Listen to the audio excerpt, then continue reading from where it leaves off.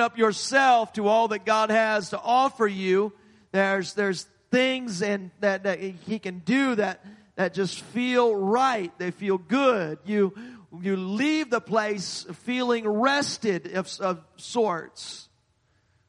Maybe if it's a shout down service and you're dancing all over the place, and this is a Pentecostal church, and that does happen every once in a while where we're dancing and giving God praise, amen, just as they did in Scripture.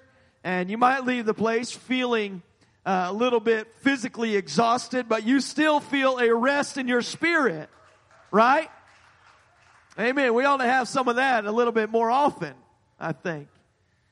Amen. Where you leave this place physically exhausted from giving everything to God, and it's not always just in juking and jiving and dancing, but sometimes it's pouring yourself out, pouring your heart out at an altar, and you leave it feeling spent, but yet there's a supernatural rest that's upon you. And I just want to speak here for a little while on finding rest for your soul. Finding rest for your soul. Man, I've felt that burden be lifted off of me at times. Perhaps you have come in days or in times past, or maybe it's even today, with a burden, and you feel like you're carrying a weight around with you, and you can come with that burden, and when you come and you lay it at the feet of Jesus Christ, He says that I can take that burden and you can feel some rest. Real rest.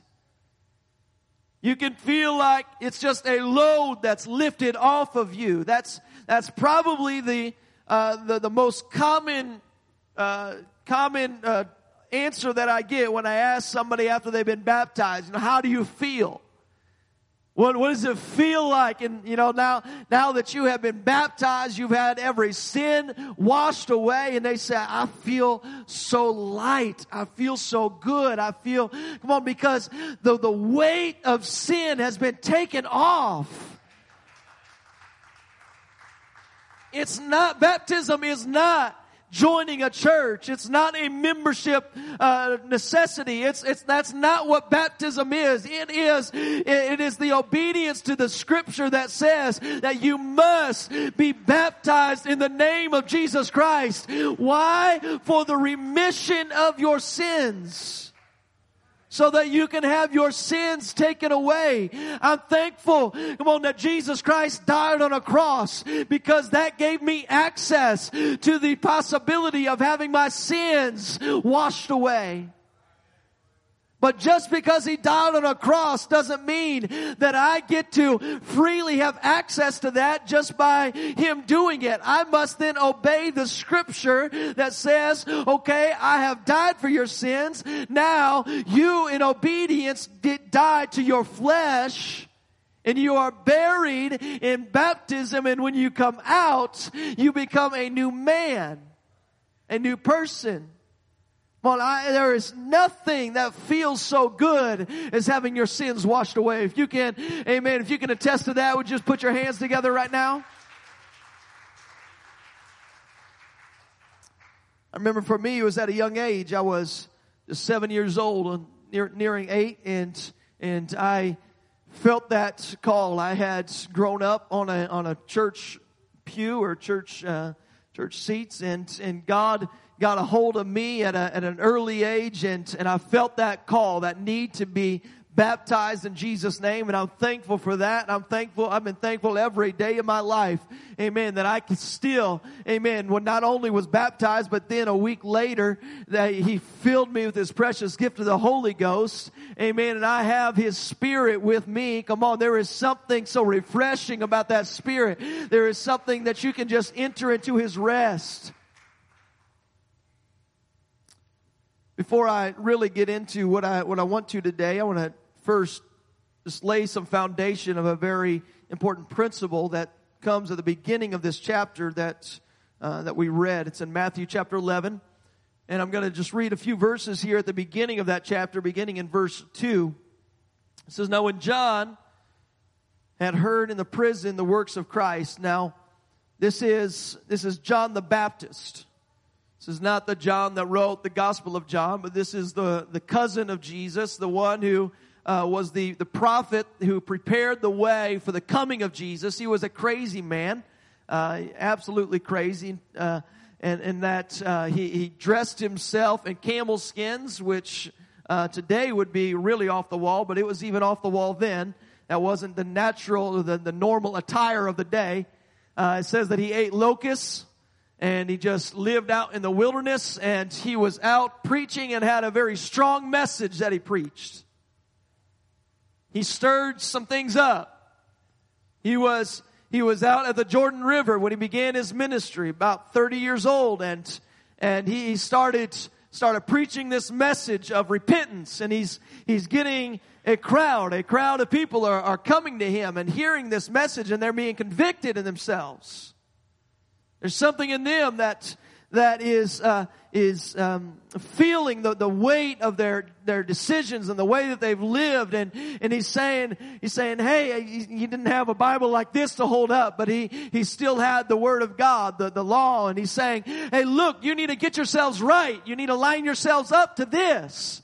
You've gotten too far away from what God has called you to. You are the people of God. Repent. Prepare ye the way of the Lord. Repent. Come on, there's something greater that's in store. There's something greater that's coming. So repent. And he's preaching, this crazy guy just down at the Jordan River, preaching away. And he gets these crowds that come, and he starts baptizing them. He says it's a baptism unto repentance. In other words, it's a washing away of some things in your past and saying, I'm becoming out a new person that is going to dedicate my life to the pursuit of all that God has for me. And so he is drawing this crowd. And because of that, he had some disciples that had come to him. Just like Jesus had disciples, John the Baptist had disciples. Now at this point, it says that John had heard in the prison the works of Christ. So right now, in this portion of Scripture, John is no longer preaching on the banks of the Jordan River, but rather he's been thrown in prison. Not because he had stole something or killed somebody or done anything of that sort, but rather because he was preaching and the people, the religious people didn't like it, and Herod thought that he could gain favor with them, and so he threw him into a prison. So John, waiting there in a prison, hears of all these things of Jesus Christ. Now, remember, John the Baptist is the only individual that we know of that Scripture would tell us of that received the Holy Ghost before he was even born.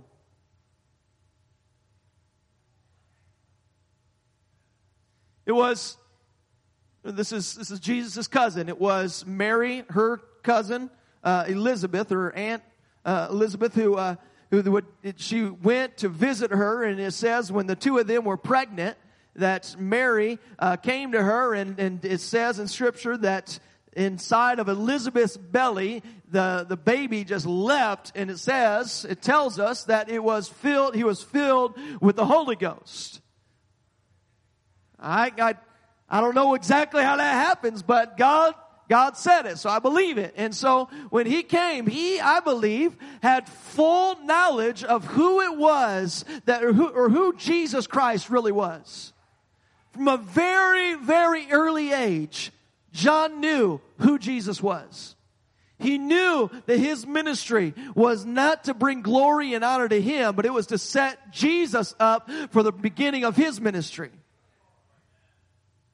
He was the one that is spoken of in Malachi 3, where it says that there's going to be a prophet who will come and prepare the way of the Lord. And John the Baptist was the prophet that would prepare the way for Jesus to come onto the scene. And so that's what John the Baptist was doing. He was preparing the way for Jesus to come. And so because of all of this, we have John now in prison, knowing who Jesus is. He's the one who declared that Jesus was the one that everyone was searching for when he baptized Jesus.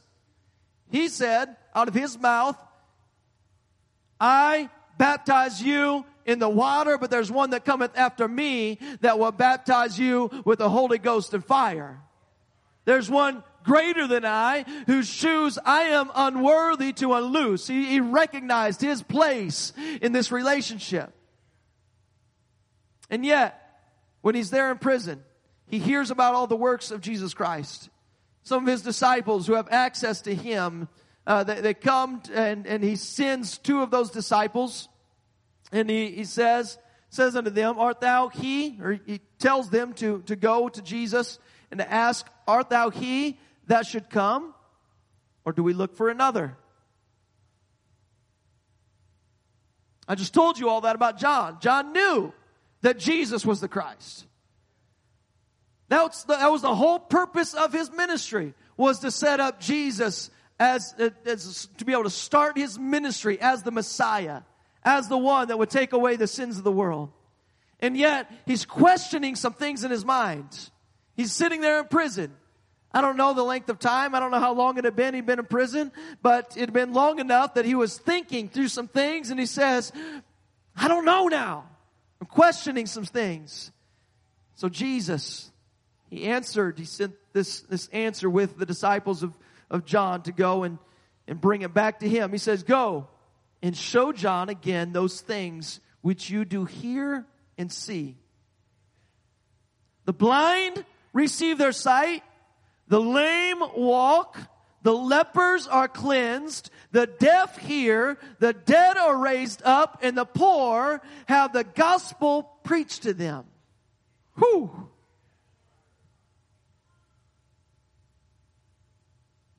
Now, you hear that, and I get a little bit excited to know that Jesus has done all those things, right? I get excited about hearing those reports. But imagine yourself in John's position. Tell them, Jesus sends the disciples of John back to him. Go and tell them that I'm out here. You're seeing it being done. The lame are walking. The lepers are being cleansed. The deaf hear. The dead are raised up. The poor are having the gospel preached to them. Oh, yeah, and you're still in prison. The captives can be set free. All these things can be done. You're still in prison. And there's something in John that's I'm sure questioning inside of him. Well, if he can do this for all of them, why can't he do it for me? And we see this. The very last statement that Jesus makes in verse 6. He says, and blessed is he whosoever shall not be offended in me.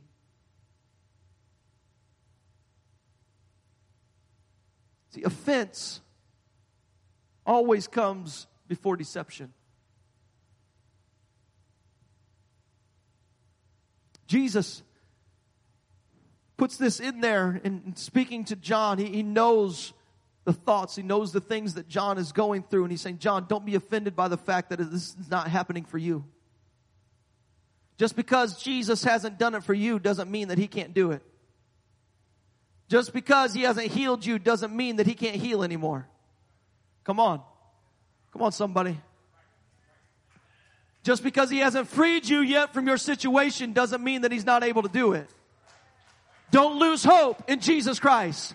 Do not disqualify. Come on, what Jesus Christ can do just because you haven't yet seen it in your life. God's timing is always perfect. And God, he always knows what he's doing. And John, he ends up giving his life in that prison. He is beheaded for the sake of Jesus Christ. He didn't see it come through for him. But Jesus is saying, don't be offended. I don't want you to be offended because I don't want deception to come in. I don't want you to be deceived and to think that I am not who you know I am.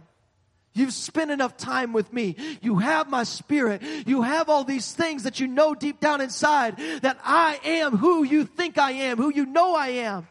Don't be offended, because I do not want you to be deceived.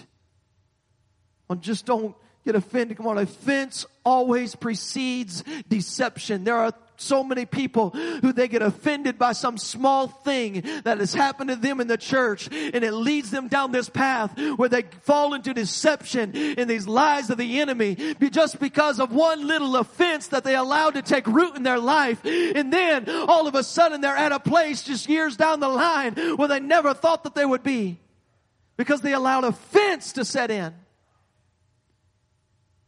They got offended at God.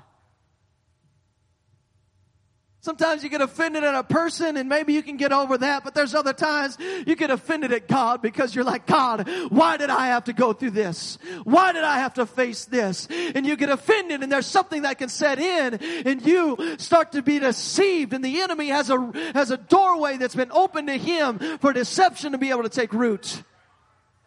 Cannot allow offense to come in. In fact, Jesus, he just following this, after he dispatches the disciples back to John, he tells the crowd that's gathered there, he says, don't you think that John's in prison because he's done something wrong? In fact, he is the greatest prophet who has ever lived.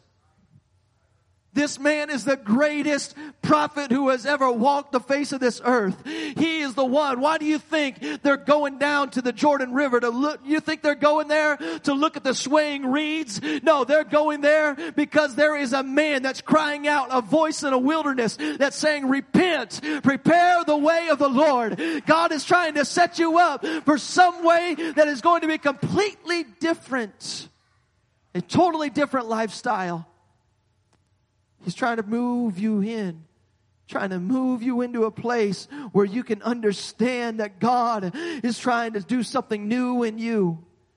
Come on, He's got something new. He's got a fresh start for something in your life. Come on, John is the greatest prophet, not just, because he did the greatest miracles. You can see greater miracles recorded in Scripture from Elijah, Moses, all these, many men in the Old Testament. You can see some great miracles that they've done. But yet Jesus says John is the greatest of them. Because John is ushering in something completely new.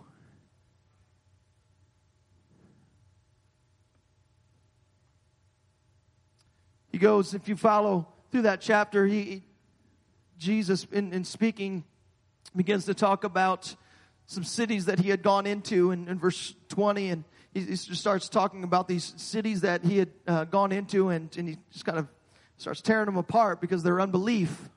He says, woe to you cities that were unbelieving, and you're the ones that you're offended, and you're allowing deception to come in, and so he starts talking to them. He says, your end is going to be the same as it was for Sodom. But then he comes at the end of this chapter of what we read and begins talking about rest. He's trying to usher in something new. Something new, brand new is being ushered in. Come on, God's trying to wake somebody up here today to say, God, I want to experience something that I've never experienced before. Well, God can give you rest like you have never experienced before. God can settle your spirit. He can give you rest for your soul like you have never known before. And you have battled and you're battling still today. Come on, you have this struggle that's going on, and you're weary and you're tired, and God's saying, come to me and I will give you rest. And you've experienced that. I'm sure that maybe, probably even today, you've already experienced some of that rest when you come into the presence of God. When I felt it already in this place, when I walked in, I could feel the presence of God. Early this morning, when I came into this place, come on, God is already here, and I can already feel His sweet presence in this place. Come on, when I woke up this morning, I could feel the sweet presence of God. Come on, He can give you rest when you come to Him. He says, come unto me. It's verse 28, come unto me, all ye that labor and are heavy laden, and I will give you rest. I venture to say that there are many millions of people who have experienced that kind of rest. Many millions of people who have come to God and experienced the rest that God can give them.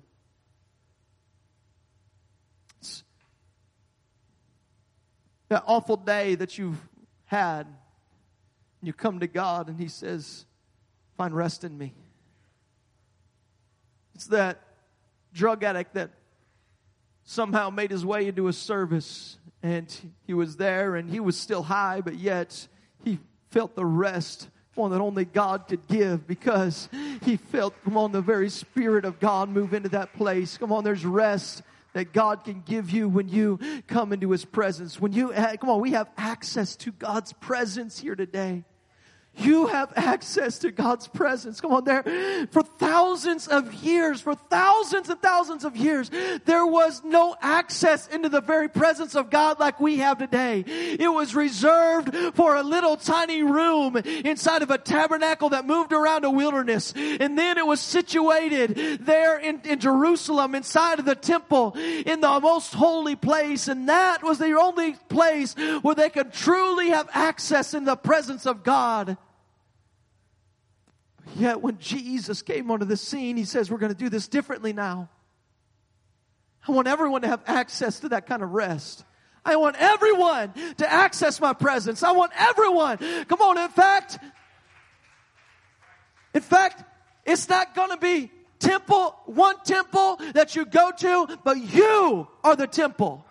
You are the temple of the Holy Ghost. You are the temple. Right here, I will come into you and I will abide inside of you. His Spirit will come and live in you, and we are the temple and we have His rest right here. That's why you can feel it. Any day you can feel that rest. God, He says, when you come to me, I will extend rest to you. But this isn't the end of the story. There's something more to this. There's something more than just a rest that God extends to you. I might call that the first dimension of rest. Coming to God, you can experience the first dimension of rest when you come to God. But if you continue in that passage, it says, take my yoke upon you, learn of me, for I am meek and lowly in heart, and you shall find rest unto your souls. For my yoke is easy and my burden is light. The second dimension of rest is not when you come to God, but rather it's when you yoke yourself up with God.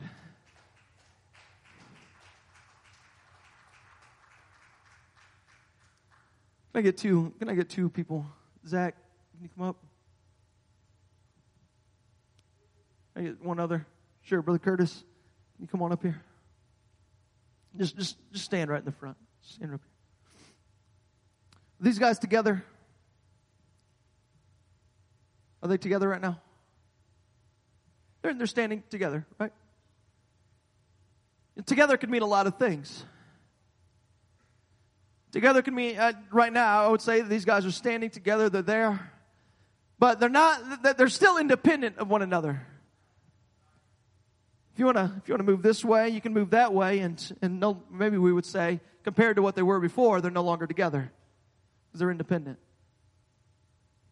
But if we come, you could just link arms with him. Link arms with each other. There we go.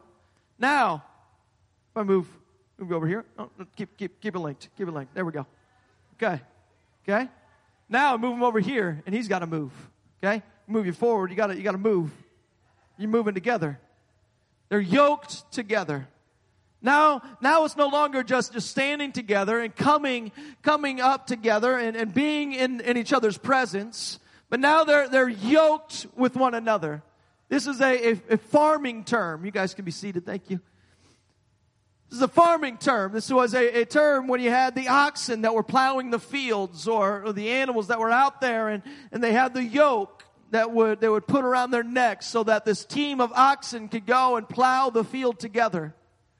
They were working together, each of them playing their part. Each of them is going and when he's speaking of the yoke, this is bringing that image of the thing that's joining these two together. And when one oxen goes, if the other oxen is being stubborn, then it's going to affect both of them. The stubborn one's either going to get pulled, the yoke's going to break, or the one that's trying to go, he can't go anymore. Because they're yoked together. They're not moving independently of one another now. And that's exactly what he's speaking of when he says, take my yoke upon you. Learn of me. Yoke up with me. Come and bind yourself to me. See, in the second dimension of rest, you yoke yourself up with him. Because you want him to know that you aren't just in this for the blessings. I'm not just in this to step into your presence and to feel some little reprieve of rest and then to walk away and then as soon as I'm out of your presence or as soon as I'm no longer yoked up with you and I've walked away, come on, that now I'm out here and I'm getting drained of all these things. And yet I know that I can make my way back to you and I can come to you and that I can always find rest. God will always give you rest. Come on, you come to him, he says, I will give you rest. But there's something completely different when he says, you yoke yourself unto me and you will find rest. It's no longer just some temporary reprieve. It's not just a temporary reprieve of rest that you find when you yoke yourself to him. The second dimension of rest is something where you are saying, my soul, my will is submitted to the will of God. God, my will is no longer going this way and your will trying to pull me that way. But my will is completely surrendered to you. It is literally the submission of my will saying, my will is no longer going to fight against your will. And so my will can rest.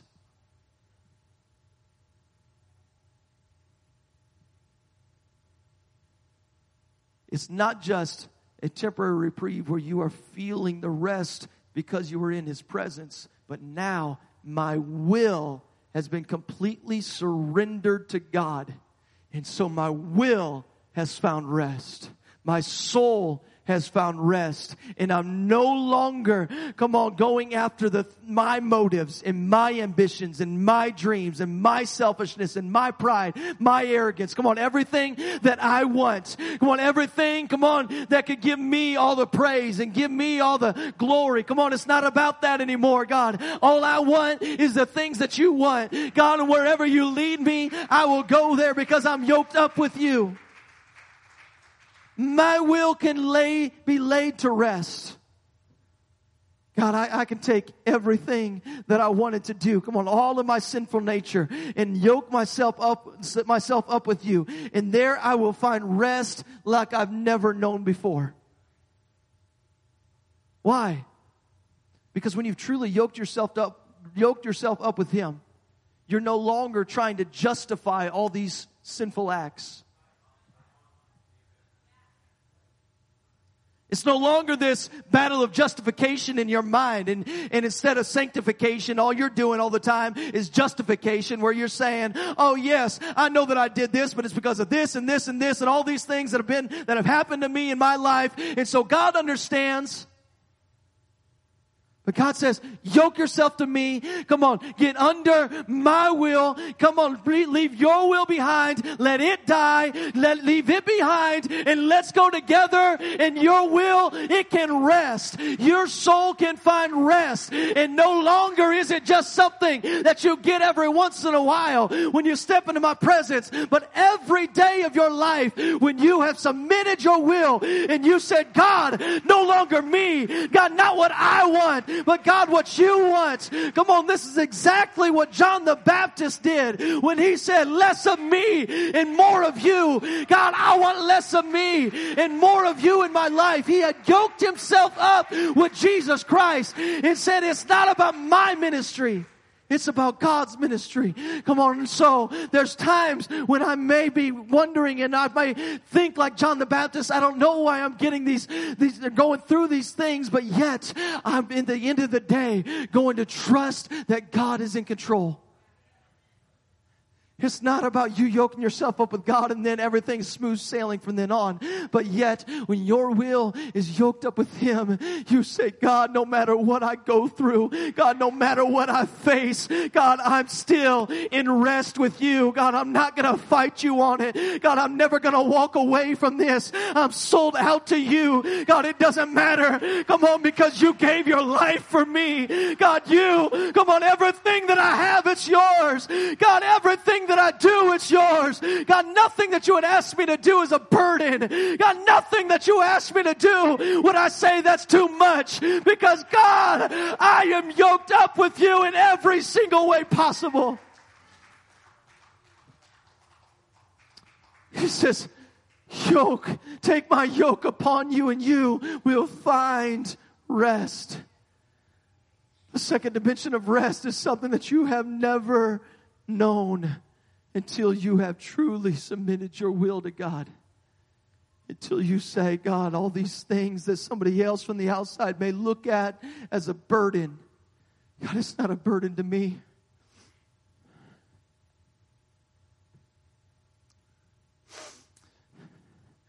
It's not a burden to me.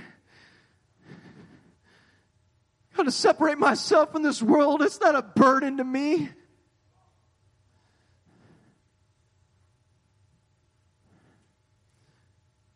To go and to make it my every Sunday, I know it doesn't matter what's going on. God, I'm going to be at church because that's not a burden to me.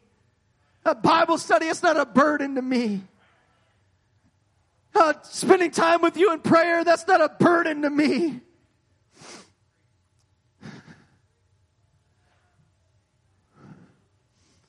I know the scripture on a man, they look on the outside, but God looks on the heart.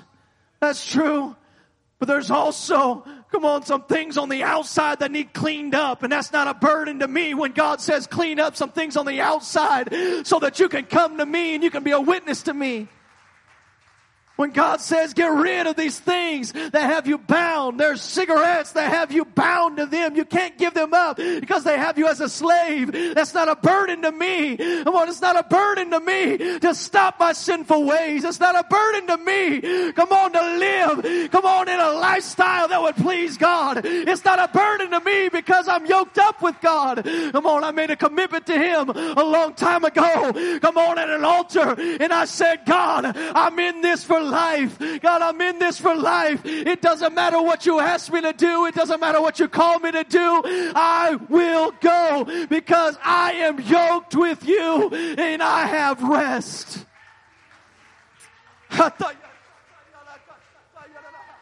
Come on, you can find rest like you've never known before when you truly submit your will to God. When you get down at an altar and you say, Lord, today's the day where I'm going to stop the fight. Today's the day where I'm going to stop struggling against you. When you call me to give something up, God, today's the day. Come on, there ought to be somebody right now who there's something stirring inside of you to say, God, I've got to stop because I want rest. God, I want you, Lord. No matter what it takes, God, I'll give up my will, Lord, to find the kind of rest that you can give me. Why? Because that's the rest that will end in an eternal rest. That's the kind of rest. It's not just temporary for this life, but it's a rest that will lead you through the pearly gates. Come on, it's that kind of rest when you've yoked yourself up with Him that He says, this is for life. When He says, you can sit down. When He says, for I am meek and lowly in heart.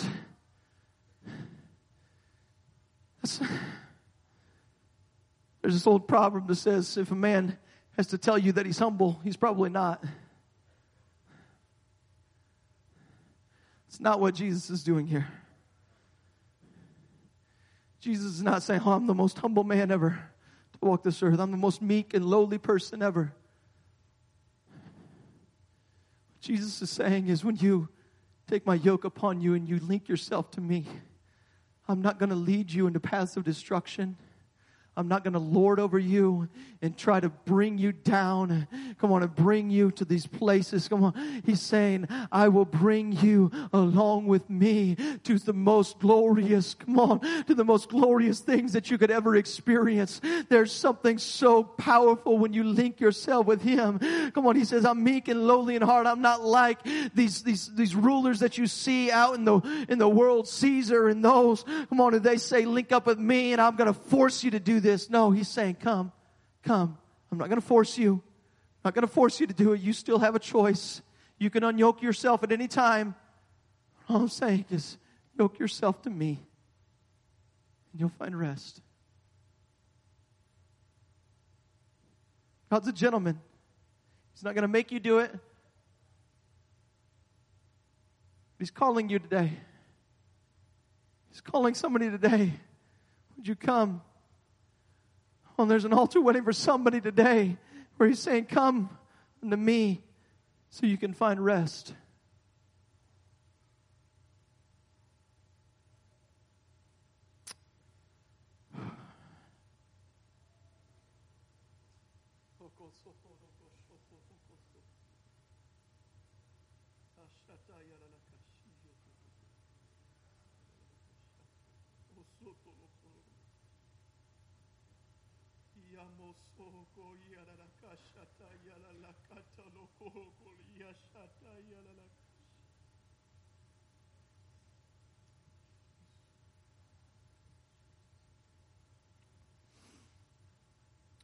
When anybody can come to Him.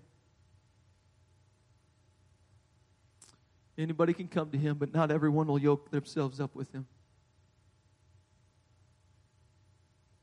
Anybody can understand that very first dimension of rest, but very few have truly understood the second dimension of rest. That's why many are called, but few are chosen. Many have felt that first dimension of rest. They've walked into the presence of God, they felt it, and then they've walked away. Not everybody knows what it means to just crawl up into His arms, to die there. I'm talking about dying to our flesh, letting my will, things that I want, to die and to say, God, I'm yours. It's like Isaac who crawled up on the altar. On Abraham, he didn't pick up his 12-year-old son and put him up on an altar. Isaac crawled up on the altar because he understood. God, I don't know that I understood, but he crawled up there and he says, God, whatever it is, let your will be done. When you crawl into His arms and you die out to Him, and when you do that, you understand there's so much greater things in store. It's not about me just being happy and following the pursuit of happiness in my life. God, it's not about what makes me happy all the time. God, I just want to follow You.